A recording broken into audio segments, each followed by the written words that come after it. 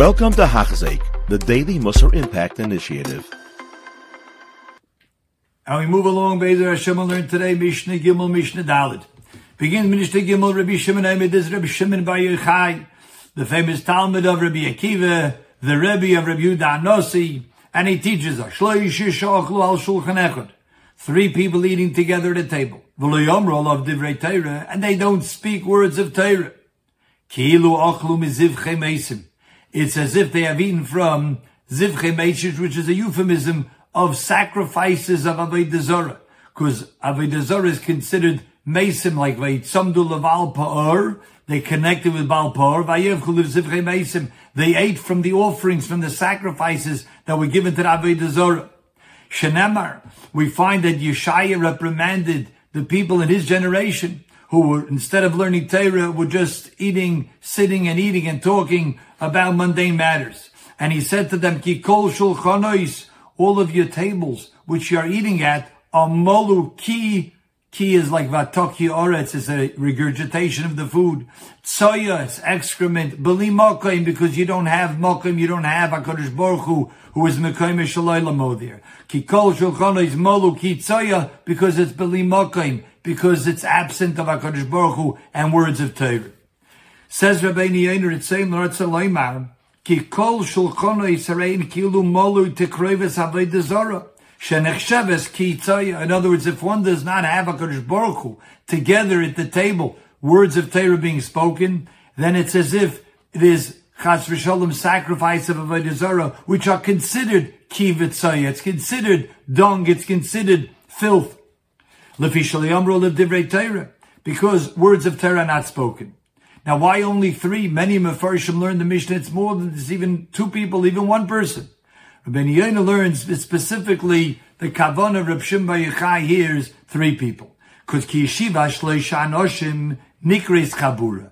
Three people gathering together to eat are called a group already. What's the raya? The raya is shem mezamna mevichas hamazon. So you see already halacha connects these three people because they're commanded to make a zimun. They commanded to bench together. Since this is a group, don't gather together merely for the purpose of enjoying a meal together. And if there's no words of Torah spoken amongst these three or more people, so then shiprikas oila Torah, just gathering merely to enjoy one's food and one's company, devoid of any Torah, devoid of having HaKadosh Baruch Hu in their midst, that is considered a prikas oil Torah.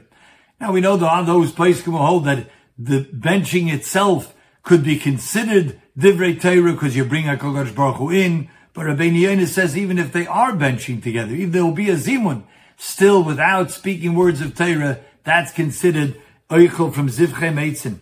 Because sha'oichlin v'sheisim v'nanin, they're eating, they're drinking, they're enjoying themselves, they're enjoying the food. Yet they don't even mention, they don't even bother to think about it. They forget about speaking words of Torah. Say a dvar Torah, say a dvar halacha.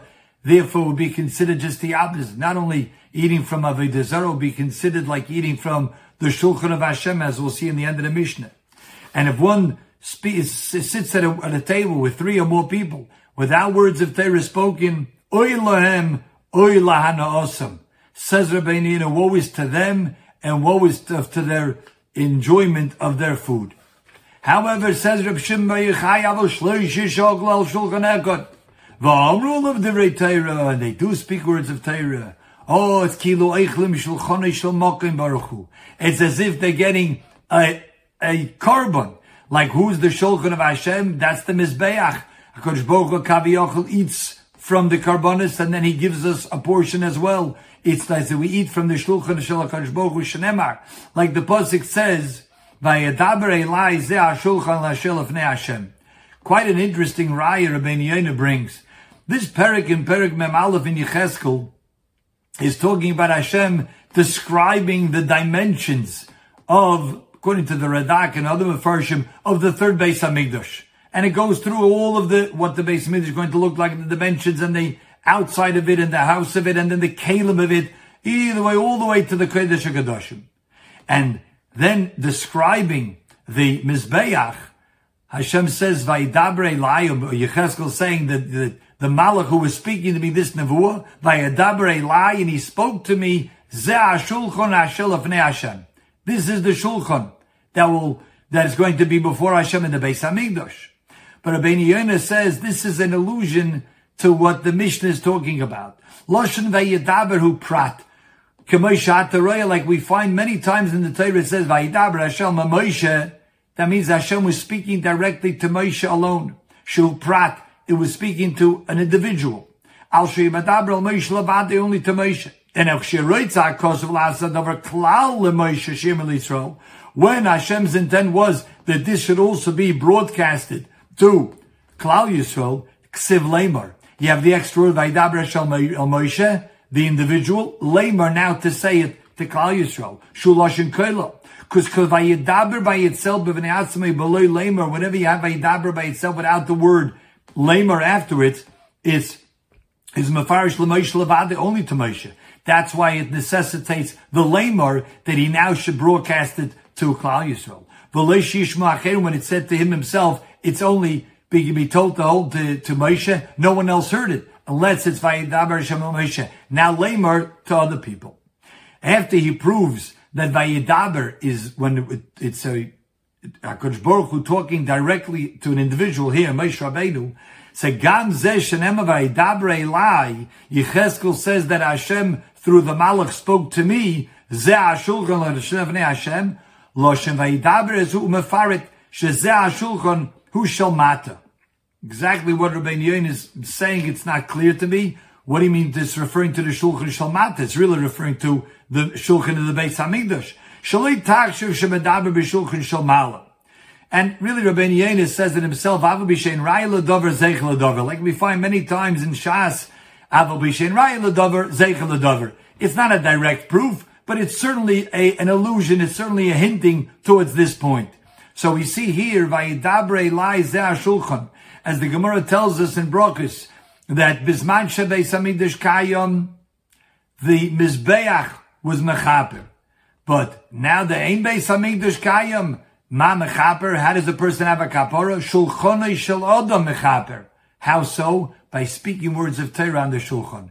So if Shleish Shachla Al Shulchan Echad, and they have words of Torah, that's a proof from this pasuk, or at least not a proof, but an allusion, a hinting from the pasuk. You see, it's Vayidaber Elai Zeh HaShulchan Lefnei Hashem. Once there's words of Torah, this Shulchan becomes a Shulchan which HaKadosh Baruch Hu himself comes at and has his presence there. The Shechina is there, and therefore it becomes a kapara. We now move on to Mishnah Dalet. Rav Chanina ben Chachinoi Oimer. He was a ben Doire. He lived at the same time Reb Shimon Yochai. He's famous. He is one of the Asara Harugei Malchus that we'll read about on Tisha B'Av, and again we do it on the Yom Kippur. One of the Asara Harugei Malchus. He was someone who, from the age of 18 until he died at 95 years old, every Erev Shabbos he would fast. And the day that he died, it was Erev Shabbos, and the Romans came to him. He was about to make Kiddush, and he was Yotze Nishmosai. While he was making Kiddush, a Baskol went out and he says that Ashrei, Rav Chanina ben Chachinoi, he was Kodesh, Nishmoscha Kodesh, Gufcha Kodesh, and it was Yotze B'Kiddush when he was making Kiddush. So what did he teach us here in this Mishnah? Haneor B'Laila, someone who finds himself awake at night, V'Hama'alech B'Derech Yichidi, or he finds himself traveling alone, presumably without any people in the vicinity. Rabbeinu Yonah learns if he has these two circumstances, V'Hamafana Libe Levatola, and yet still he lets his mind wander off, thinking about just non-divrei Torah, thinking about mundane matters, instead of thinking about the Torah that he just learned, instead of thinking about a kasha that he just had or he just heard. Harezim Ischai ben Avshay. The Mishnah says he's considered guilty, liable of Misa B'dei Shamayim. Says Rabbeinu Yonah, what's the pshat?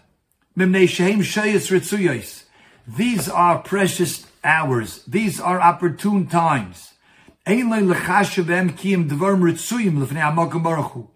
that we have to understand, as Rabbi Yechiel will explain, that when a person finds himself in a peaceful situation, no one's bothering him, no one's interrupting him, his phone is not ringing, his emails are not coming through because he's traveling, and no one's interrupting him, and no one's trying to contact him or communicate with him. Or he's in Erev, he's up at night, he can't fall asleep. So that's an opportune time to start thinking of Divrei Torah. Perhaps it's not Neir B'Layla nowadays by us, but maybe it's someone who gets up early. And it's so early, it's peaceful, you can hear the birds chirping, but no one's calling him at that hour. That's his time to learn. And instead he says, you know what, let me just check my email. Let me just see if anybody wants to say something important to me. That's Mischayev B'Nafshay. That's a time where things are quiet, things are peaceful. It's the best time to learn. It's the best time when someone is interrupted. And if someone doesn't seize that moment, Hareza Mischayev B'Nafshay. Says Rabbi Yechiel like this: if it's an opportune time, he should be using things that are pleasing to Hashem. Elu Divrei Torah. There's nothing more pleasing to HaKadosh Baruch Hu than thinking and learning, talking and learning.